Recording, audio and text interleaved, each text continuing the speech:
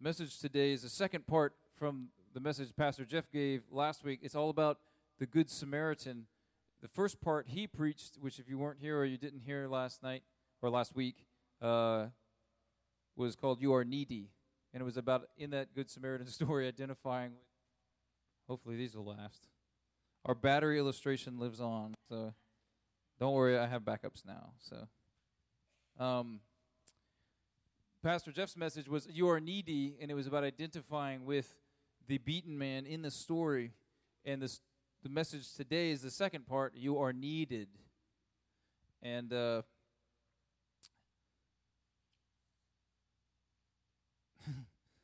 in a little weird headspace today because, COVID is messing up everything.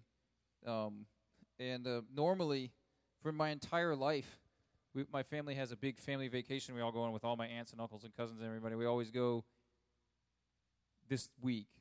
So, like today after church, we would be headed on our family vacation, and they canceled it because my grandmother's 95, and they were worried about 65 people coming together. So I'm a little bummed, but I don't know if that probably didn't have anything to do with anything. So my wife said, edit that out. So I'm communicating my headspace. No, but the story is from Luke 10, and it's the story of the Good Samaritan. I'm going to read it. You find it, and it's the chunk I'll read is kind of Jesus' actual parable. What happens in the story is Jesus is reasoning with some people, and one guy raises his hand to ask a question. He's a guy who knows a lot about the law. He's a legally minded person.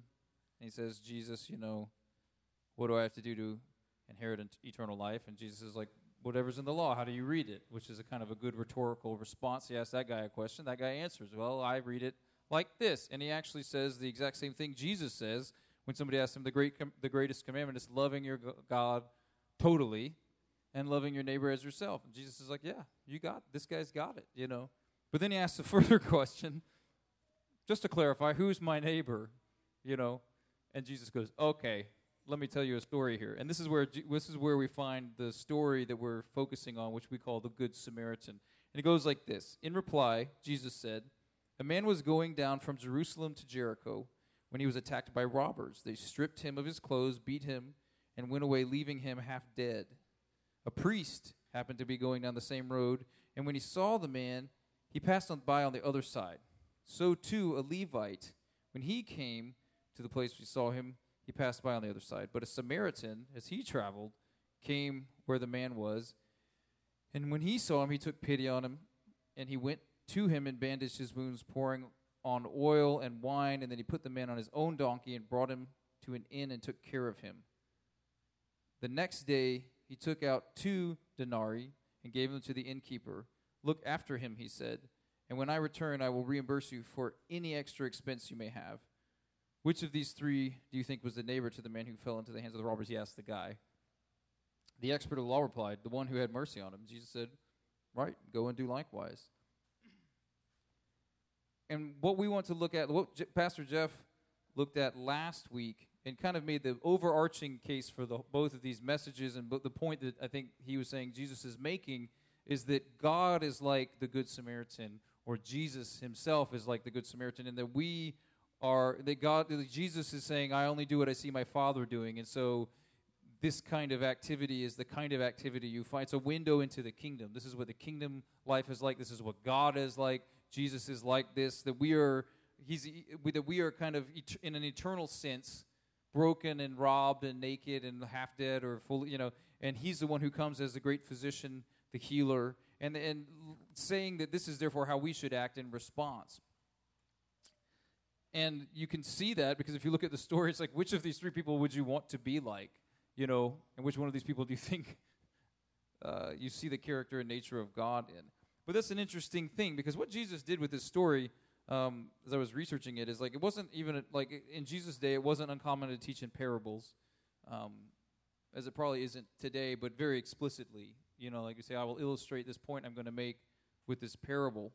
It's a very common thing to do. And even this structure, from what I was reading, was very common. Like you would say, this thing happened, and then a priest did this, and then maybe a Levite or some other, type of leader also didn't do something wrong. But then the third character in the story, usually, as other people used it, was a faithful Israelite. So that's what the guy's expecting Jesus to do, and Jesus does not do that. He says Samaritan. And he does this on purpose, I think, because it would intentionally challenge this man's view. And as Jeff established last week, the deal was there was a lot of bad blood between the Jews in the land and the Samaritans. They didn't like each other. They didn't respect each other. There's a lot of religious issues. I mean, there was when the Hebrew people were settling the chosen or the promised land, God had said, don't intermarry with people. And the Samaritans were kind of like a product of that intermarrying. So a lot of Jewish people were like, you guys are like half-breeds. And then the Samaritans had their own view of like, well, we consider ourselves Jews. Some of them didn't. You know, it was like this, it was a big deal both on religious and like civil grounds. They did not like each other. And they thought of the Samaritan people as lesser. It'd be kind of like what I think Jesus is doing is just by the simple nature of inserting that person, he knows most probably how that would be heard by the person he's speaking to. You know, if you ask, there's kind of this, if you have to ask, when God says something like love your neighbor, and if you have to ask, even him, or is that guy or that person my neighbor?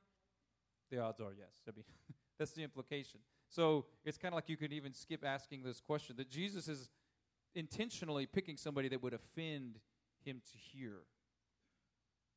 Be like, wait a minute, that guy? You know, and even maybe more offensive that he's identifying maybe the character and nature of God with this person who would be offensive. And it's not necessarily to elevate Samaritan people in and of themselves. He's making a point. And the point is that, I don't want to get too far ahead because I have this as a separate point, but he's intentionally picking somebody that guy would hate or very much dislike. So remember that. We'll come back to it because I want to make my point at the right time. And I think it's interesting also that Jesus uses, this word neighbor goes both ways. It's an interesting word in that it's defining a relationship between two people. So it's between two people. Meaning when he asks the guy at the end, he says, which of these three do you think was a neighbor to the man who fell into the hands of robbers? My kind of initial inclination would be to phrase it something more like, who saw this man in a neighborly way? Like looking at it from the opposite side. And I think what Jesus does by kind of going back and forth in this is he kind of helps, like as Pastor Jeff was illustrating last week, that you can identify on either side of this transaction. That neighbor is a relationship between two people that goes both ways. Meaning that if someone views you as a neighbor, you're their neighbor. And if you view them as a neighbor, they're your neighbor. It doesn't have to both be there. You see? So it's kind of like we, on behalf of Jesus, can declare that anyone is our neighbor. And I mean that in just to be clear, so if anyone's young and you don't understand, neighbor is not necessarily just somebody who lives next door to you. Okay, we have to hear this in a kind of broader spiritual sense. It could mean anybody.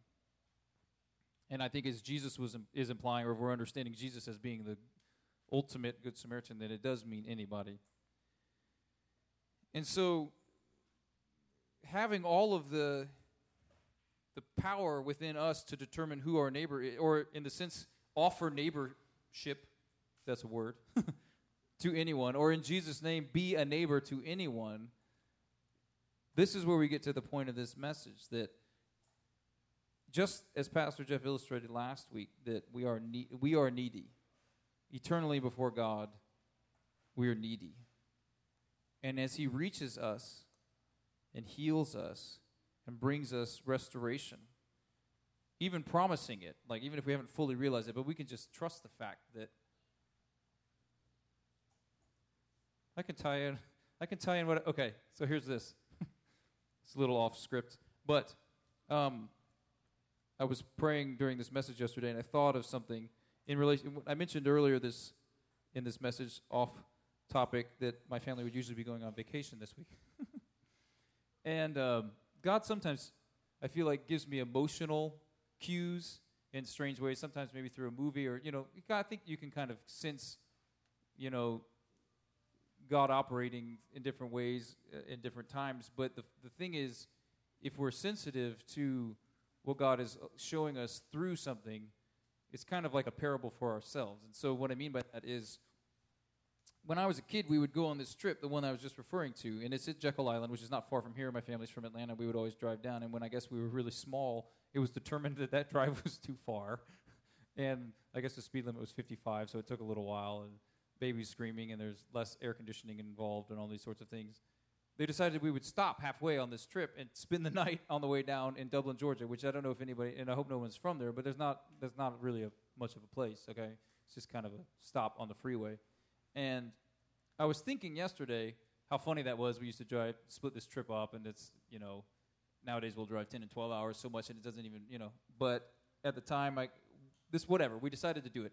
And I was explaining to my wife how funny it was to think about how fondly I feel towards that Holiday Inn at that exit.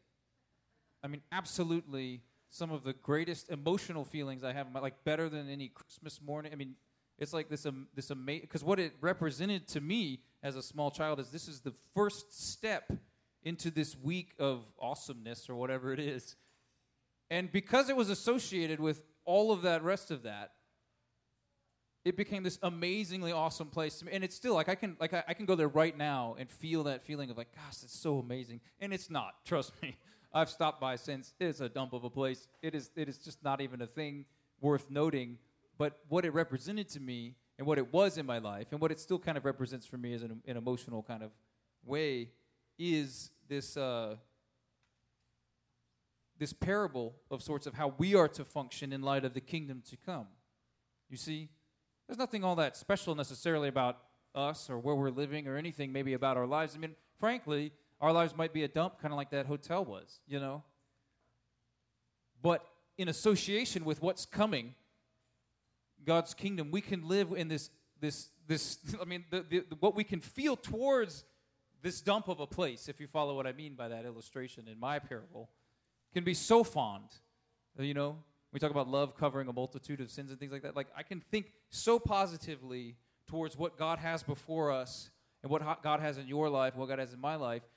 It can think so positively that because of what God has promised to come. And then because of that, I can act out of that in this neighborly way. I don't have to prove anything so much. You see, like the whole value system is shifted because of this reality of what's coming. For me, yesterday when I was praying, I was thinking about this. It just all popped in my head. I never saw that it actually might apply to this, but standing up here, it seems as though it does. That God, I pray that you would give us the heart to see how you've reached out to us so that we can, in turn, looking forward to what's to come, what you've promised us, that death does not win, that we can live forever with you, Lord. I pray that you would help us to live with that type of anticipation now, and let that change everything around us and allow us to see others as neighbor. Because here's the thing, guys. Jesus picks Samaritan, not a good guy, not a guy he likes. I thought, well, I could illustrate this by picking different groups of people that hate each other now and say, like, if God was speaking to this group, he'd pick something. But it's like, I don't even want to go there because there's so much of that already. You can do that yourself. Point being that this isn't somebody that God would like, but he's also making a point that in Jesus' name, he can use anybody, the least likely especially.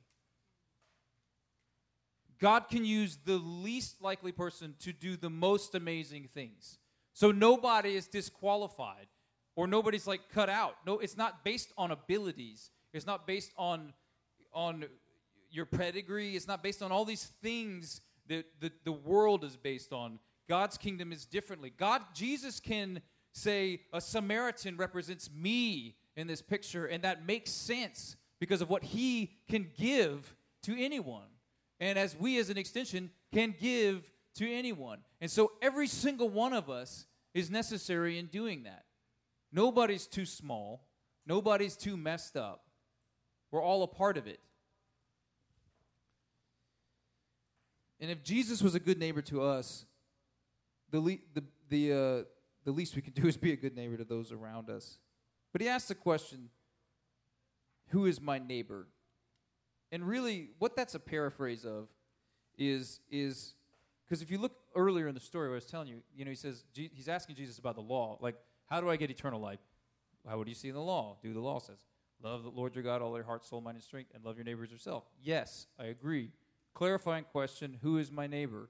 Is this parable primarily about caring for people in the sense of, like, if you see someone sick, helping them? I would say probably not, though that's definitely part of it. Really what who my neighbor is a kind of a euphemistic way to say, who do I have to love? Because that's what he's saying. Love your neighbor as yourself. Okay, well, who's my neighbor then? Who do I have to love? You see, this is not like a big jump. So this whole parable is really Jesus answering to him, who do I have to love? And we see, there's other places in the Bible where Jesus literally tells us that as Christian people, it is a requirement. And through the power of the Holy Spirit, I'm not saying this is easy, but it is a requirement that we love our enemies. So our neighbor would even include those types of people. But I think that it's so often a human trait to try to get out of it. Obviously I don't have to love this person. Obviously, if you knew everything, if you knew what this person had done to me, you would know that I don't have to love them. Or if you want to get even way more shallow, these people who stand for this other political thing that I don't agree with, obviously I don't have to love them, And that's just not how this works. We don't get a pass to do that ever. Is it hard? Absolutely. Is it a minimal requirement of Christian people? Yes. And it's up to us to sort that out. It includes those close to you, your family, if you're married, your spouse, if you have children, your children, your parents, and even the dysfunctional ones. Now, from that love, we find how we behave towards them, which in this story, seeing the person beat on the side of the road is the person you take care for. Jeff was giving me, we were talking about this, figuring out living with other people. How do you make this work? And there's a clue to this in Galatians that I'm going to read it to you. It's in Galatians 6. And I'll just read you this whole chunk because I think it's all really good. So it's Galatians 6, 1 through 6. If you want to write that down and go back and look at it on your own time, this is a good thing to study, this chunk. It says, brothers and sisters, if someone is caught in a sin, you who live by the Spirit should restore that person gently, not harshly. I don't want to start preaching another message, but you who live by the Spirit should restore that person gently. Watch yourselves or you will also may be tempted. Carry each other's, this is where it is. We're talking about loads and burdens, okay? Carry each other's burdens, and in this way you will fulfill the law of Christ. So you go, burdens, interesting. Okay, keep going. If anyone thinks they are something when they are not, they deceive themselves. Man, that's good and bad right there. If you think too much or too low, you're deceiving yourself. Again, I don't want to start preaching another message, but I'm going to keep going. Each one should test their own actions. So which one? Each one should test their own actions. Then they can take pride in themselves alone and without comparing themselves to someone else. Man, yeah, we all need to read this probably every day. For each one should carry their own load. Nevertheless, the one who receives instruction of this word shall share all the good things with the instructor. So we look at this within the context of this list of good ideas of how to live, which, again, we could preach on several different messages here. But you see, carry each other's burdens and carry your own load. What is a load and what is a burden? How does this work? Here's the short answer. I'm not exactly sure, and neither is Pastor Jeff. But for certain, we each have a load, meaning a responsibility in our life, the things we're here to take care of, the people we're here to take care of, all of that sort of thing. And then there's extra load put on us by sin, put on us by the world, put on us by, the kind of thing that would cause this guy to be beaten, just on the side of the road. That's not a load. That's a burden. And when we see somebody that's burdened, part of our load is carrying their burden. So you see how this works? So part of my load if I see James' burden is to help him with that, that's actually my load. That's not his load. That's my load. But vice versa, like I said, this neighbor thing goes both ways. Part of his load is if he sees me burden is to carry my burden, and it becomes his load. You see that? Okay. I don't want to get the words mixed up. But I want to make a point here because this is like my OCD warning. If you're like me, that doesn't mean that every single person you encounter everywhere that needs anything all the time is always your responsibility to completely fix all the time, always. Okay? I say, oh, the church is taking up, we need, 10. Actually, I have an announcement I need to make that I forgot to make. We'll do that at the end. We're really firing on all cylinders today. But if we were taking up donations, for example, we need to feed 10 families. And to appease your own guilt, you're like, well, I'm gonna feed 50 families. We're like, we don't even have the 50. Like this is not how this works. Like sometimes certain people, this can trigger something in their mind, and they feel like I have to do everything, and I have to, This is my warning. That's not what I'm trying to say here at all.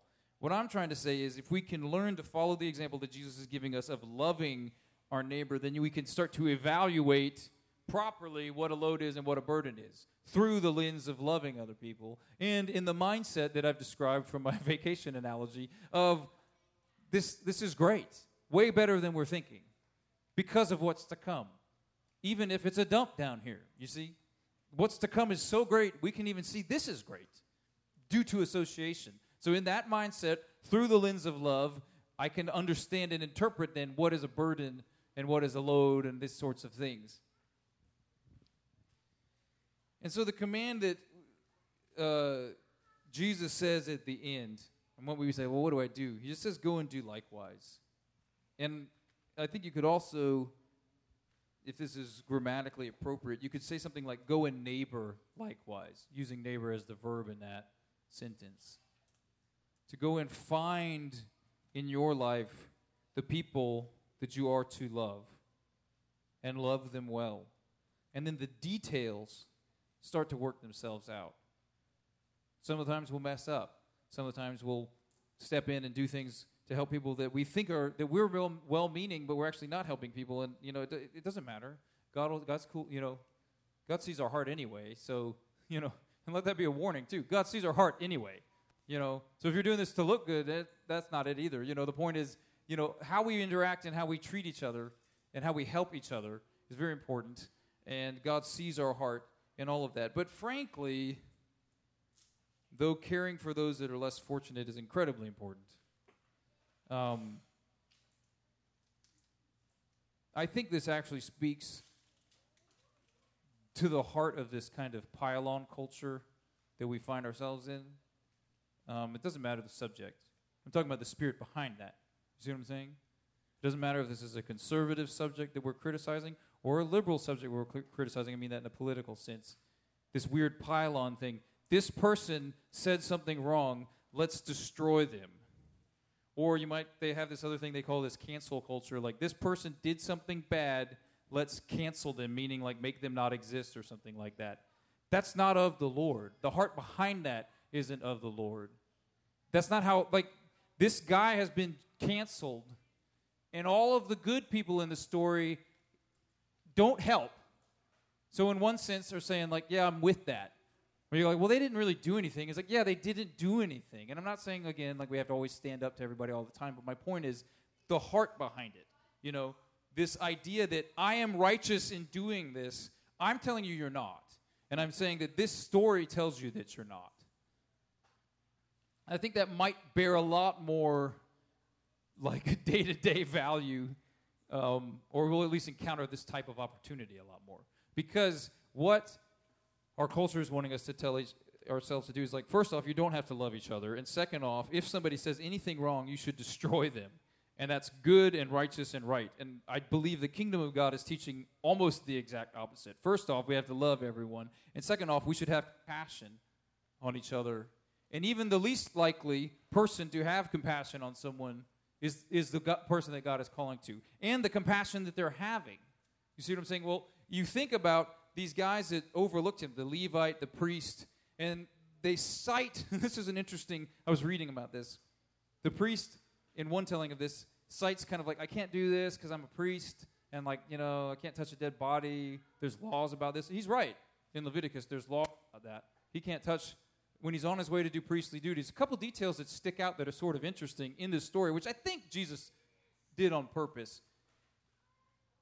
When you're coming from Jerusalem and walking down to Jericho, as it says the Samaritan was doing, from Jerusalem to Jericho, okay? And then the priest is coming the same way. It means he's already done the duties. See? So, first off, kind of a cop-out. Second off, there actually are laws also in Leviticus that are talk about mercy laws and stuff like that that kind of supersede, it's like you need to keep yourself ritually pure for this reason, but there are exceptions because we realize sometimes you pass people on the side of the road that are all beat up and you should help them. You see what I'm saying? It's not worded exactly like that, but you can go find it. Point being, he has kind of two religious cop-out answers that he tries to use, meaning, I would love this person, but I have to do this and I have to do that, and that will probably satisfy most people. Most people probably aren't going to think through what I just said, because why would they, They go, oh yeah, he's a priest, he can't be doing that, And I think Jesus is intentionally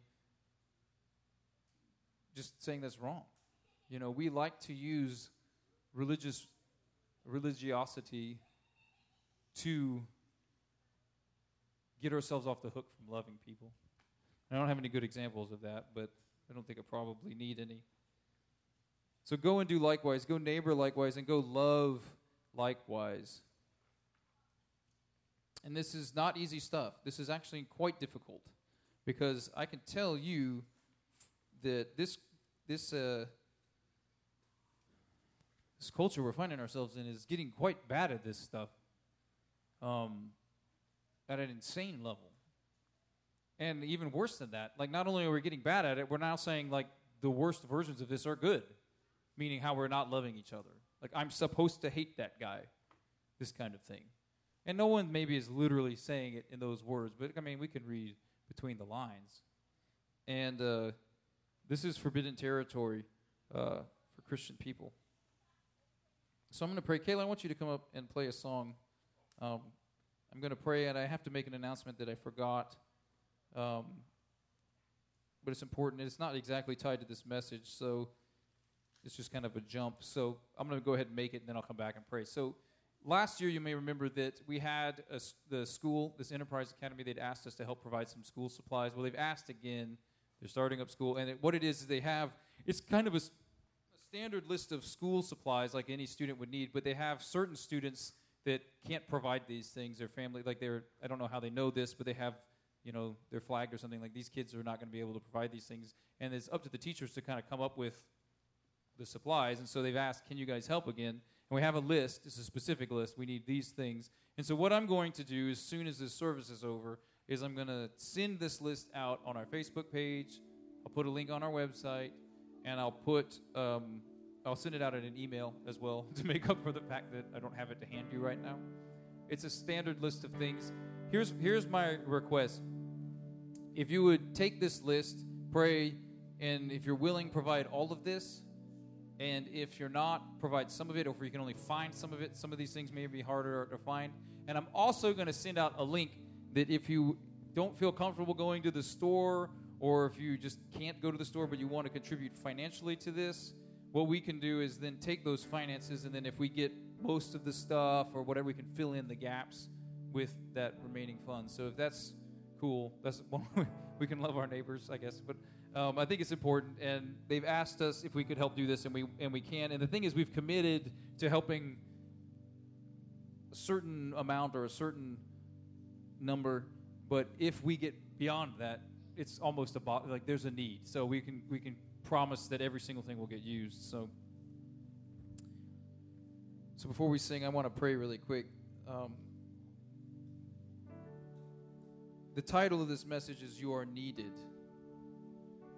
And what the core of that is that God needs you to share his love in this world.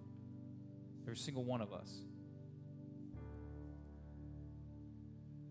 God needs you. I mean, think about this. I mean, you are needed in this community. You are needed in this kingdom that God has. And that's not something to be taken lightly. And this command to love these all neighbors is quite difficult. But I believe that the youngest among us in this room knows what I'm saying is true. That it's so obvious when you stand and look at a story like this, like, which person would you want to be? Which person would you want to be like? Which person would you want God to be like? Every single one of us knows the answer to that question, even hearing the story for the very first time. So, Father, I pray that you would open our eyes to our neighbors and open our eyes to see those around us the way you see them. Give us that mindset I described of the anticipation of the kingdom to come, that we're living in, like we've just started into that kingdom, this inaugurated kingdom, but the greatest things by far are yet to come. But even through that, we can see what's happening now with the eyes of amazement and just excitement of what you're up to, even now. And bless this group of people to be a people of love. And Father, I pray that we would live in this mindset, this reality of love for each other, and then extending that to those around us, Lord, and that it would be winsome to draw people to you, Lord, to draw people to saving understanding of who you are in this time, in this place, and also just to help those that are in need, Lord. Give us a heart for that. In Jesus' name, amen. If y'all want to stand, we're going to sing.